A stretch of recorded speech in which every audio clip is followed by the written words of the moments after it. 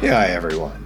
Thank you so much for listening to Beyond Eight Figures. This is AJ, the journeyman entrepreneur, with another Beyond Eight Figure episode for you. On the show, we talk with top entrepreneurs about the realities of building an eight-figure business, what success really means to them, and hear from them about some of their winning strategies and tactics. Tune in to each episode to learn how to grow your business beyond 10 million and, more importantly, create your own personal legacy.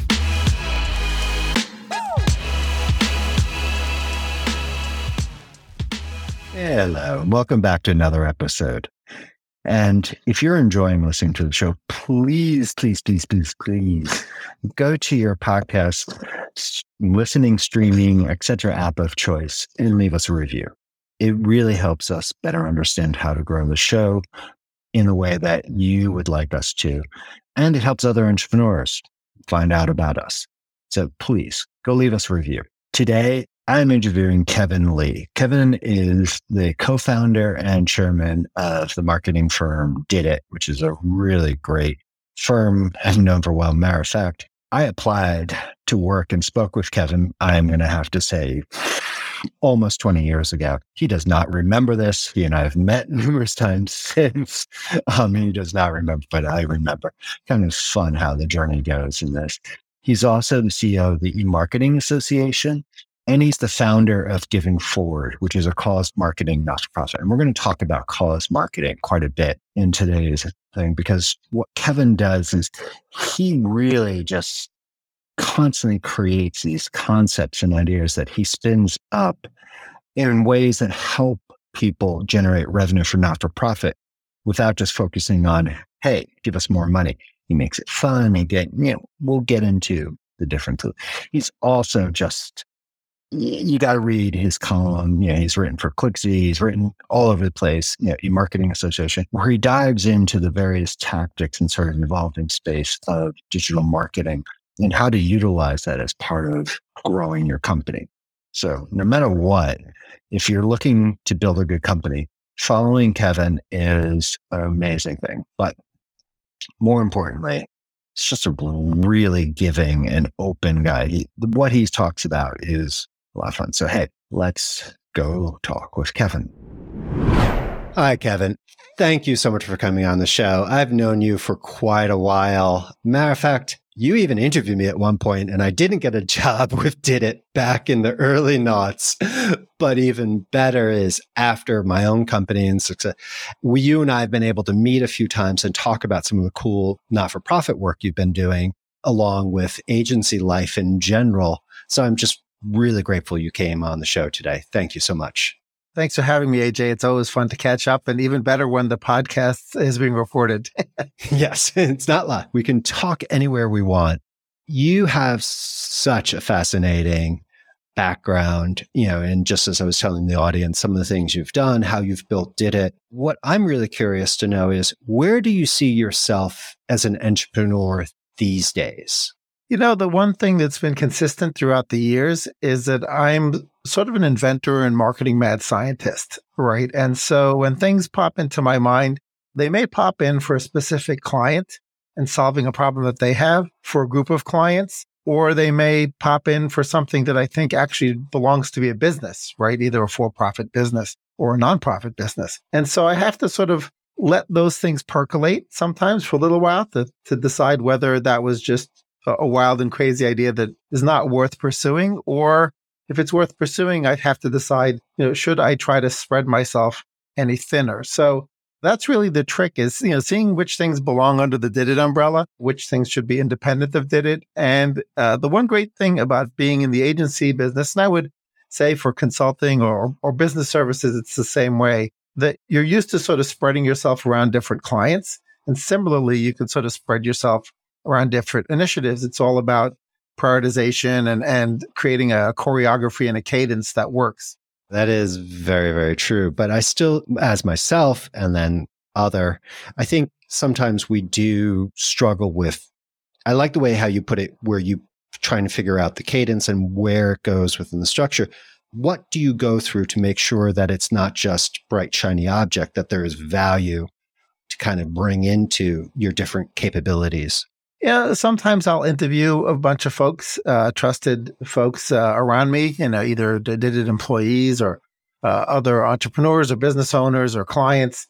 And that's sort of part of the percolation process where it sort of sits there and it evolves. Also compare, the time and money investment.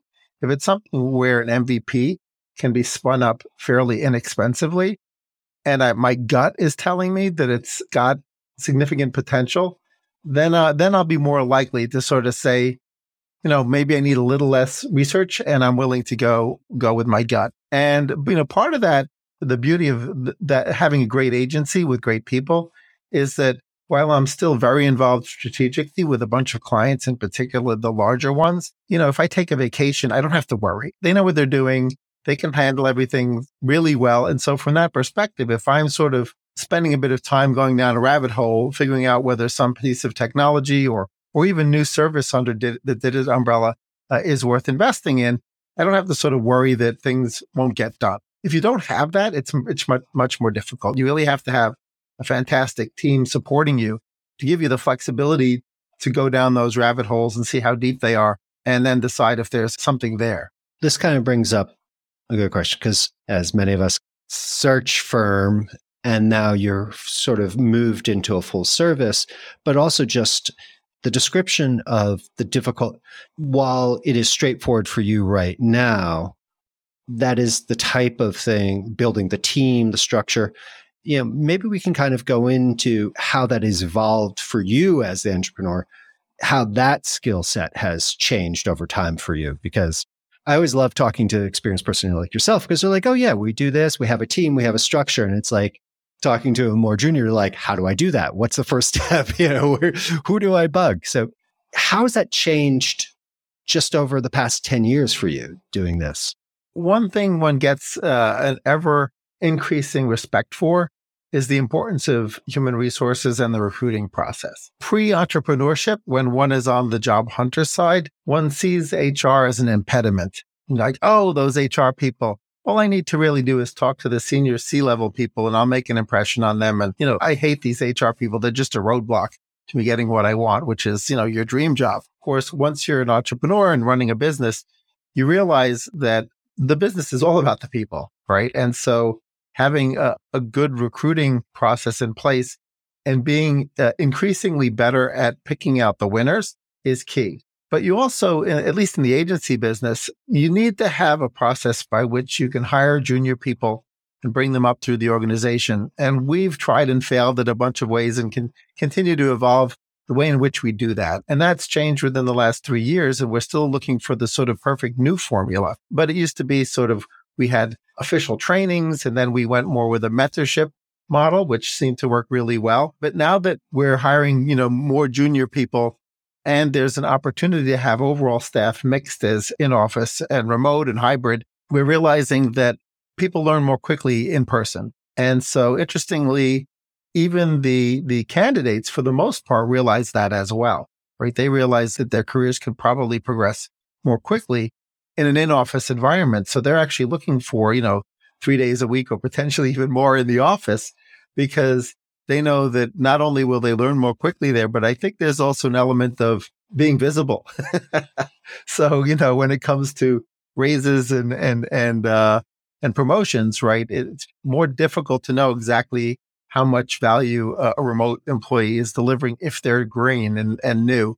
It's much easier if they're sort of mid-level or higher. So that's something we're continuing to play with, just from the perspective of growing and hiring. There's no perfect model. I think it's different for every company, depending on the corporate culture, depending on what subject matter experts you've got, and also depending on what percentage of your SMEs can also sort of pinch hit in other categories, right? Also that, particularly in the agency services and marketing services area, is you've got some specialists that there's only really one thing that they're excellent at. And then you've got folks that are much more well-rounded and can sort of step in and help out in another area. Yeah, no, I mean, that is very true. I mean, my experience is 7+ years out of date since I sold, but yes, it is that kind of ongoing balance. You'll have a system that works great for a couple of people, but the people you think it's going to work with have no success. It is that constant dance to adjust and not chase after that process because it can get crazy. So I like that. In kind of looking at how you're growing now that you're the executive chairman of Did It, you do keep involved with some clients, but you are looking more and more at the big picture. Is there anything you look to help you grow as an entrepreneur, to help your understanding or your capabilities as an entrepreneur grow? Whenever I come across a biz dev opportunity where it's either in an industry category that I'm not fully immersed in yet, or there's a senior level marketer or C-level executive that I feel is compatible with both agency, the agency Did It, and in particular with me, when I feel that I found that, that's super exciting, because then I feel like I'm learning and growing while I'm teaching and helping.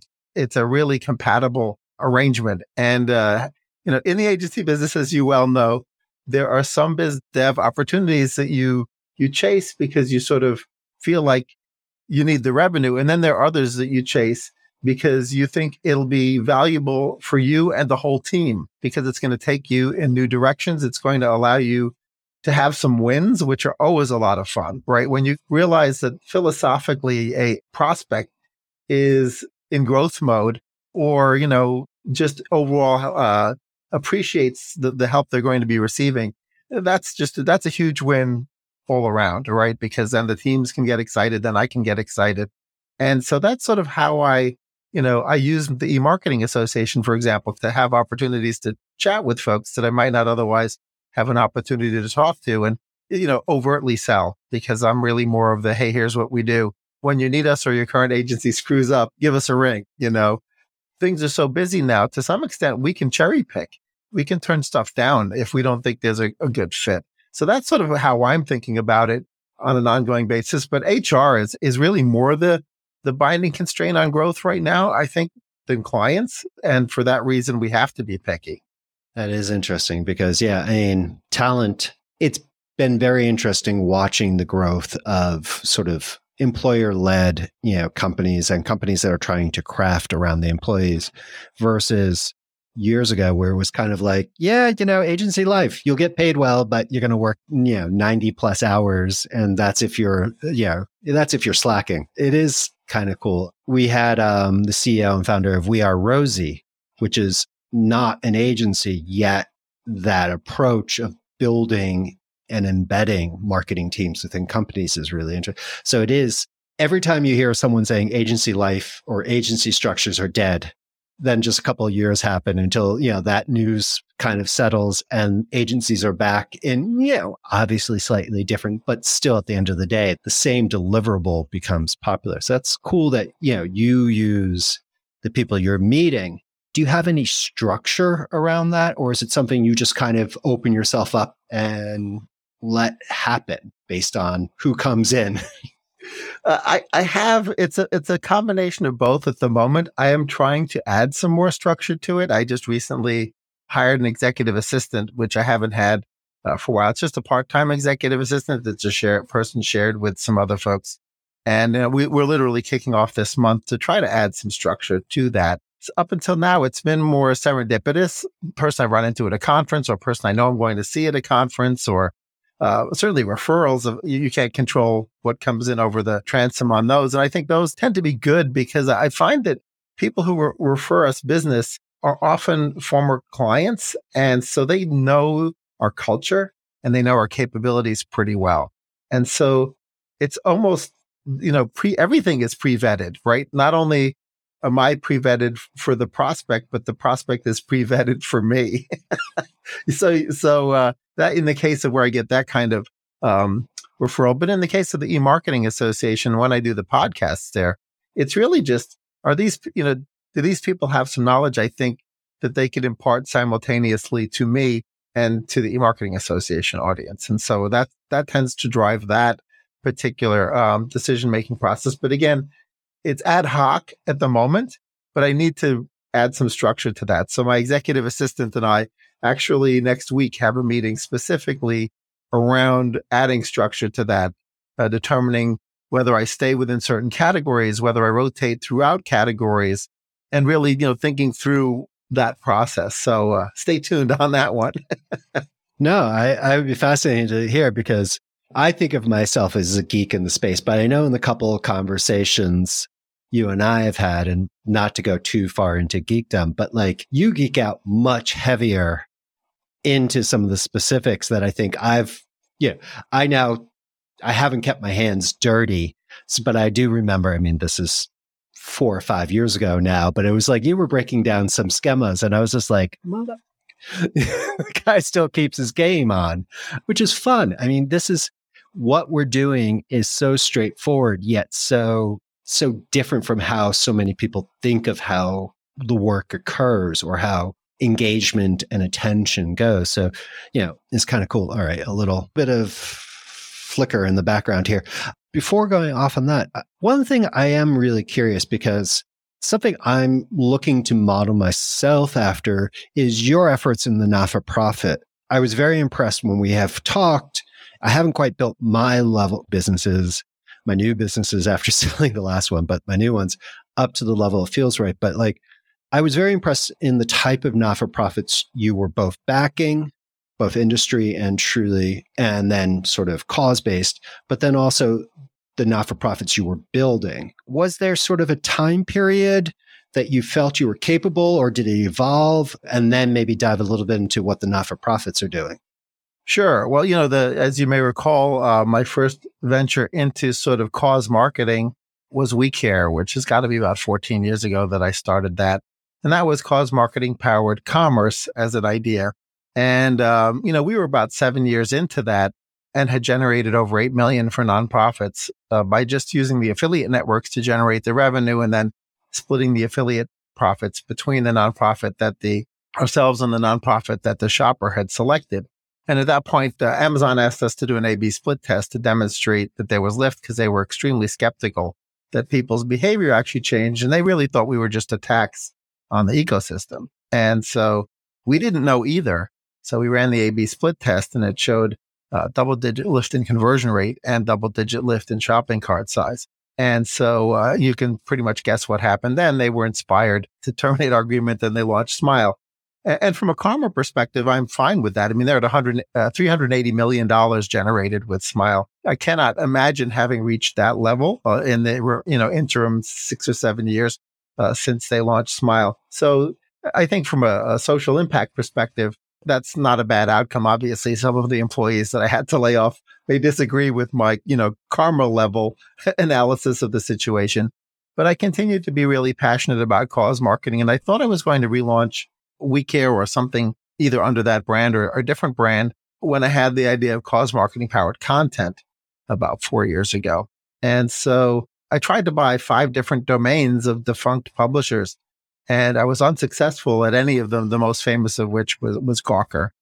So if you Google my name and Gawker, you'll see the story of me becoming the stalking horse bidder there. So I didn't get it, and Brian Goldberg ended up wanting it. And there's a whole story around the auction, but that's for a different day. But what was interesting is, that was quite the journey, and it forced me to really think through that business model and the challenges that might be there. I wanted to hit the ground running. And when I couldn't buy anything, I decided to start Giving Forward as a nonprofit that would be focused on cause marketing platforms. Because again, I'm sort of the marketing mad scientist, so I want to build platforms. So the journey there was, okay, I have enough spare time. And all of this sort of, I guess, these philanthropic activities, while I could write checks directly to nonprofits, I felt like I could never write checks as large as a platform could write. And so that was why I was decided, even if I failed at a platform, the opportunity to succeed at the platform was so much bigger that, while I do write the occasional check directly to a nonprofit, I sort of feel like, well, if I can build something that generates millions, I'm not going to be at the millions. I would love to be at the millions direct check writing area, but I'm not going to get there. And so I started Giving Forward. I rebuilt the cause marketing powered content technology, which had been based on third-party cookies. And so now it isn't anymore. And I launched GoodBuzz right before the pandemic hit. And of course, I had to sort of focus on keeping it on the rails during the pandemic. So the launch was slower than I wanted, but I was able to test both cause marketing powered content and cause marketing powered events with the idea that events are no longer restricted by venue size. And so once you go and you can do almost an infinitely large virtual event, you need not constrict it to a one event, one nonprofit. You can actually build a system like a Ticketmaster or Eventbrite and let the consumer pick which nonprofit they prefer. So we did a test with that, although it was fully sponsored by a sponsor, so there wasn't any ticket cost. It was a wild success, but reminded me just how much work events are. We didn't have enough employees for that. And we're about to try a street team event tomorrow evening. Tomorrow is World Blood Donor Day. And we're about to try a fun street teams methodology using my latest technology, which is a clone of Omaze and Prizeo, but run by a nonprofit, which is Sweeps for a Cause. So I continue to, allocate a little bit of my time. I still put in the 60 hours a week that the agency would typically expect. And then there's a little bit of extra time for experimenting with nonprofit stuff. So it's enough of a passion that I don't consider it work. And I think that would be true for both Did It and Giving Forward is, when you're doing stuff that feels so much fun that it doesn't feel like work, it's not as exasperating putting in the hours. I definitely agree. It's the fun part, the growing, and you kind of even mentioned earlier, sort of like the interesting clients, the clients who want something a little bit out of the box or want you to kind of play around with their stuff, their data. That gets fun. And it's like, all of a sudden you're not working 50 billion hours, you're playing with stuff. And, it's the other ones that are like, why isn't this 2 T's? Why is it 1 T? Why are you bidding 3 cents on this keyword versus 2.5? It's like, oh God, please. I like that concept of the energy. Though you started, almost 14 years ago, it was this effort to kind of expand out. And I love that you were ahead of Amazon on Smiles, because I had looked at, we ended up just doing pro bono work on a consistent basis, but we saw that there were some things like even with like selling cookie data and all that, there was like, wow, there's all these additional monetizations for not-for-profits that tend to be run. They barely have any type of excess capability and, finding new ways of revenue. I think that's pretty cool.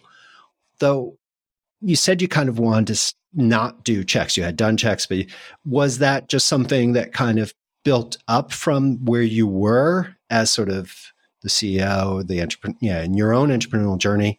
Or is that something you had kind of seen earlier you wanted to get to so then you could do more as an entrepreneur? Did it just happen or, It was primarily an outgrowth of being that marketing mad scientist along the way. I think it was probably just a confluence of events where right around the time where I could have started to write checks with a couple of extra zeros, I had to decide, where do I write those checks? And then you start to have to worry about the efficiency of every cause. And, you can decide, well, is the formula that Charity Navigator uses, do I agree with that formula? Do I need a different formula? And sort of as I'm thinking that through, I'm really just thinking through the entire ecosystem, right? And as I'm thinking about the ecosystem, I started to, learn more and more about cause marketing. And I sort of fell in love with cause marketing. I said, well, if we can figure out how to get marketing budgets, which are huge, into the coffers of nonprofits, that's going to be way bigger than anything I can do personally, right? And sure, I will do the pro bono work, and we'll have that other stuff that we do as Did It. The more I looked into cause marketing, the more fascinated I was about creating the triple win, which was the business, the consumer, and the nonprofit all winning at the same time. And so We Care was part of that. And I continue to sort of push in that direction. When, we're running a pure cash sweepstakes at Sweeps for a Cause at the moment. But the hope is that the second half of the year, we start to get companies to donate in stuff for us to sweeps off in exchange for promotional consideration as prize donors. And in that case, it looks like a turnkey sweepstakes for them. They don't have to do anything. We take care of the rules. We take care of everything else. And it becomes a fundraising vehicle as well. So that was really the catalyst there, right? Was this idea that I can do more good as an inventor than I can as a philanthropist. Philanthropist inventor. Yes. Coin a new thing for you. Well, that is really cool because yes, sweepstakes, it's that when used wrongly, it's just spam, but I've seen and used for clients, especially when it's collaborative with multiple brands, you get that wonderful impact and just increase in awareness. That is really pretty cool because it would look pretty straightforward, to a typical I like. Very cool. I think there's a lot of, I can't wait to see it. Please, and I'll make sure, when you guys are doing that, shoot it. I'll include it so everyone, all of our listeners can check it out. We'll put it in our socials and put it in the newsletter when you get your first one out. We'll include it.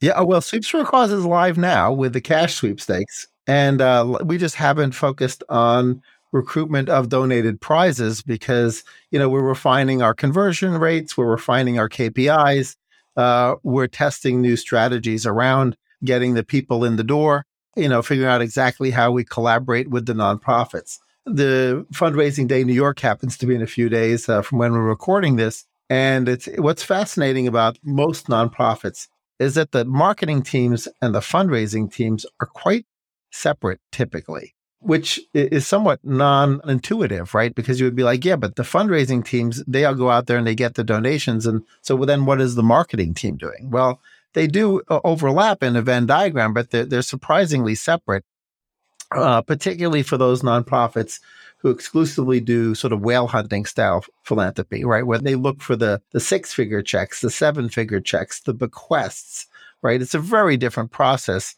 than a typical marketing process for folks who might try to put you on an annuity style donation process. And then the marketing team obviously is also looking to market around getting awareness out for the cause that is their mission. So it's surprisingly how siloed they are. And I sort of see opportunities to maybe use some of what we're doing under Giving Forward to sort of break down those silos within some of these nonprofits and get the marketing team to sort of think through how they can collaborate more with the fundraising team and use us as a bridge for that. I would love to talk to you about that offline, but I think this is really because I've been, both for the pro bono work and then as a board member of different not-for-profits that did do that whale hunting. Just by doing email segmentation and doing small asks from your non-engaged list, we were able to add 25% overall in donation in small donation base, which just gives you long-term opportunity to engage further. So yeah, I mean, this stuff it's so sad how lack of sophistication keeps a lot of not-for-profits just chasing whatever amount of, what they can get for the next couple of days versus more strategic thinking in the space. So I think that's cool that you're building out a whole organization to help them do that. It is really cool. Well, you have a successful, now full service. You've done some nice acquisitions and going through direct marketing and adding other capabilities. You're very active in the not-for-profit space, building these capabilities. What does your long game look like as an entrepreneur? Is there even bigger for you? We've recently had, promoted up our SVP of client services to be the CEO, which allows me to continue to be the visionary in the biz dev engine. And, he and I are actually talking about what that's going to look like and the speed, the velocity at which we can get there. We really do want to get bigger and bigger. We've been doing more and more work for private equity firms and the occasional VC funded entity. It's a very different engagement in those instances because there's a mandate for change, in particular under PE, when a company is either, typically a majority purchase or sometimes an outright purchase. There's typically due diligence process that has identified, room for growth, right? And so otherwise they wouldn't bother doing the transaction. And so there's an unusual mandate for change that is less likely to occur with a typical corporate client, right? Typical corporate client comes in, maybe they're feeling one particular pain point when they talk to me. They're like, oh, we think our PPC is not efficient. How much efficiency can you add to that? Or, oh, our SEO has been underinvested for many years. Can you fix that? And sure, there's always opportunities to add a high single digit or double digit, sometimes significant double digit efficiency to those in areas like you just, mentioned for the email marketing for nonprofits, right? Just by doing segmentation and treating your customers differently and all those kinds of things. Great. Those are all good wins, right? And they're incremental, right? What happens typically with something that's VC funded or PE funded, with the PE funded organizations, typically they have already something that's succeeded maybe in spite of itself, right? In spite of the fact that they're not using best practices. in marketing or integrating sales and marketing together. And so when you have an opportunity to jump in at that point and deploy both strategy and tactics, it's really fun. So a lot of our growth, I think, over the next 5 years or so will be, trying to do more in those areas where we're not just fixing a point solution. We won't turn away the point solution repair jobs because they often end up being the Trojan horse into the organization. And then we end up becoming closer and closer to the AOR. But it's more fun when we can go in and say, okay, here is a top to bottom prioritization of everything you could be doing. We're not 100% sure this is the perfect punch list, but we can find out fast, right? And then we can, do agile marketing. We fail fast, we fail forward, we double down, triple down, and quadruple down on the channels that are working. And we can think holistically, not just pure last click attribution, direct response KPIs, but really look at the extent to which other media and marketing touch points are stimulating curiosity for consumers and causing them potentially to end up in search or in social. So that's what I'd like to do. I'd like to, double or triple the company in the next 5 years, do it strategically, and continue to grow out great team members as I do it. Our alumni base after 26 years, as you can imagine, is all over the place, right? We've got quite the footprint of those alumni. And that's another rewarding thing about having run Did It for 26 years is to have watched the careers of our alumni, right? So I'd love to continue to be a training ground for great people, keep the ones as long as we can, and have a lot of fun as we're doing it. Yeah, I mean, I only had for just about 13, but it is amazing seeing the kids who you were like, how the hell are you even going to be able to tie your shoes tomorrow, end up being CEOs of companies 10 plus years later. One guy's company just went public that he started, the Blade company that goes back and forth between New York and, the Hamptons. I was just like, you did what? Oh, yeah. A friend who was into helicopters. I was like, there are many great things about doing it, but it's that moment when you sit there and say, oh my God, this person has gone off and done amazing things that gets so exciting about it. So as you look to kind of grow and you're looking to grow the company and your capabilities there as a company, are you looking like, okay, if we get here, I'm going to expand my not-for-profit or I'm going to go further into inventor territory? Do you plan that or think about that? How does that look for you? I do think about that. There's, I've got a few technologies percolating that don't really belong under Did It that are sort of not necessarily directly marketing related. And in some cases, again, I'll just sort of let those things cook in the back of my mind, right? Right at the moment, we're so busy with the launch of the Giving Forward platform and with a couple of new business wins under Did It that probably won't be able to invest as much time chasing those things. But you can't really plan the inventions, right? Or the epiphanies that you have. Some of them sort of fly into your head while you're in the shower or while you're driving down the street or whatever. And, I will send myself an email if, pull over if I'm in the car. And if I'm in the shower, I'll just repeat it a few times, hoping that it sticks and it doesn't fly out of my head by the time, I get out of the shower. But I just leave myself open to continued invention and improvement, right? In areas that I feel like I know enough about that I can add value. And again, sometimes it's client specific, right? Sometimes it's just a little mini epiphany for a specific client. And so I can't plan too far down the road, given that that's my modality, right? I can have sort of certainly corporately, I can have like 1 year, 3 year, 5 year plan.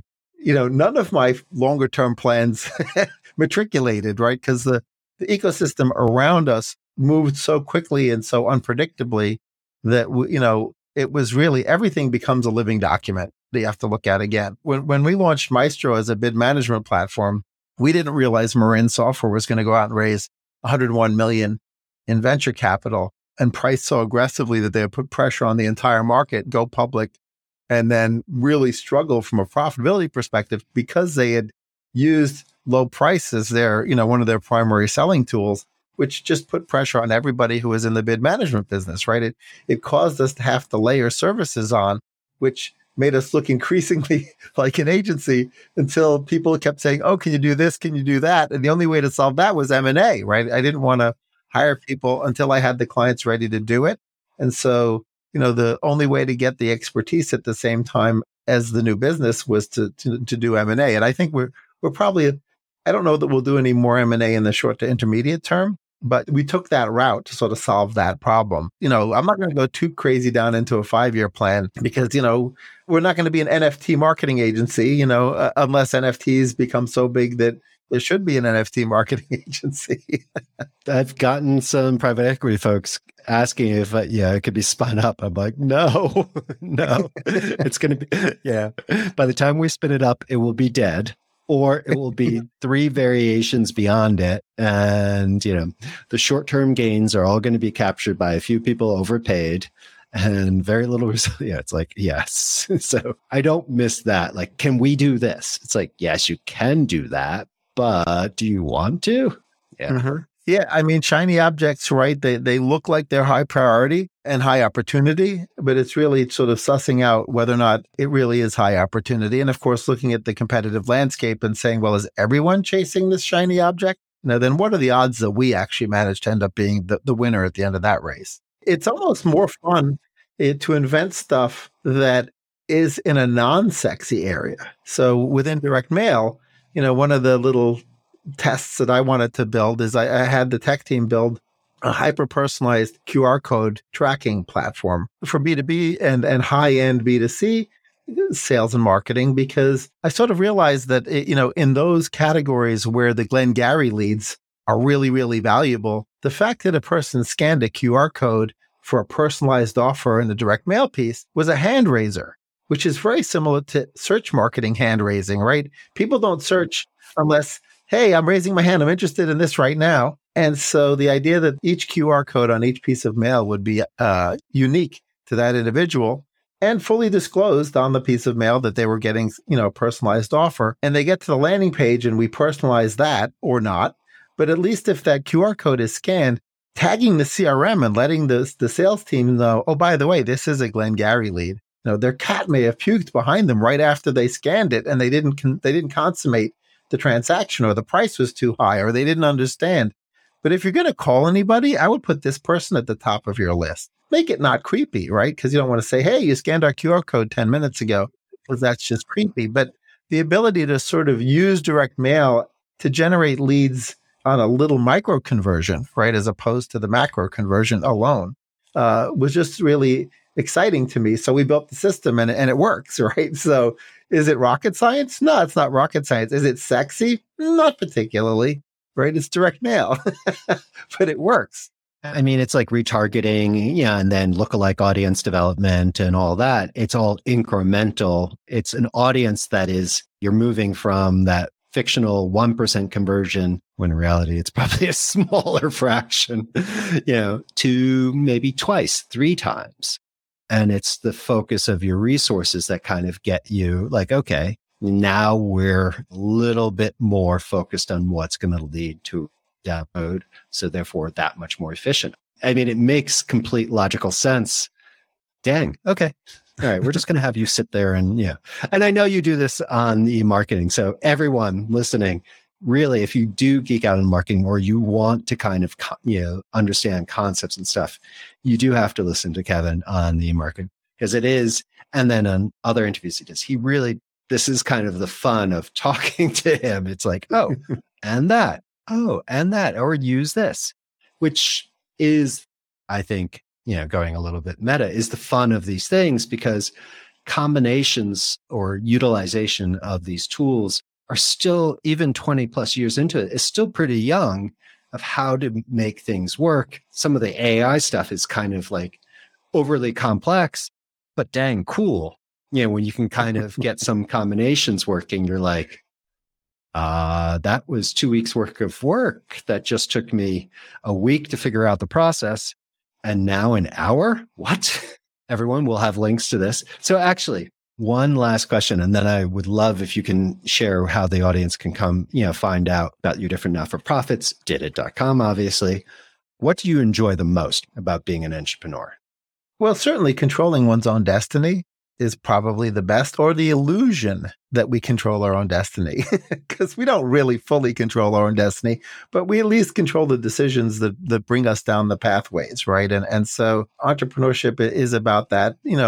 Clearly for me, being able to be in a situation where if I look in my marketing toolbox or my, business toolbox and there's a tool missing, the idea that I can invent that tool, right, is just, that's super fun. That makes it really fun to get up in the morning, knowing that I know how to use all the tools in the toolbox, but if I reach for one and it's not there, I could probably build it, right? If I'm thinking that tool is important and I don't have it in my toolbox, there might be somebody else thinking the same thing. And that's part of why I have a list of basically tools and or problems that need solving that I think about, right? Is this doable by me or is this going to be doable by somebody else? And so that's entrepreneurship for me, right? It's the ability to sort of choose where to point your mental energies, right? And where to deploy them. Very cool. Thank you. So where can Beyond Did It, we'll have your LinkedIn profile. We'll have you talk about some not-for-profits where they find more information about them and how to engage? Sure. They're all in my LinkedIn profile, which is, various ventures is the ending to my LinkedIn. You'll see if you look me up on LinkedIn. And so you can get to Giving Forward from there. You can get to the Marketing Association from there. You can get to Did It from there. And, luckily I have good domains for everything. So givingforward.org is the nonprofit. And, I thought it was sort of a fun meta extension from giving back and paying forward, combining together to Giving Forward. And there's several brands underneath that. There's goodbuzz.org and there's sweepsforcause.org. But you can get to them from givingforward.org. And the eMarketing Association is easy to reach as well. And that's where I put my podcasts. So we'll have to flip the script at some point. I'll interview you and we'll do an EMA podcast for that. I think as a marketer, I sit there very high picture, like, do you have structure? These days, it's like my conversations nowadays are all the businesses that like, oh, we need structure to this. It's like, oh, yes, please. Let's say, okay, we'll talk about that. But no, I thank you so much for coming on today. My pleasure. Thanks so much for having me. We'll talk with you soon, Kevin.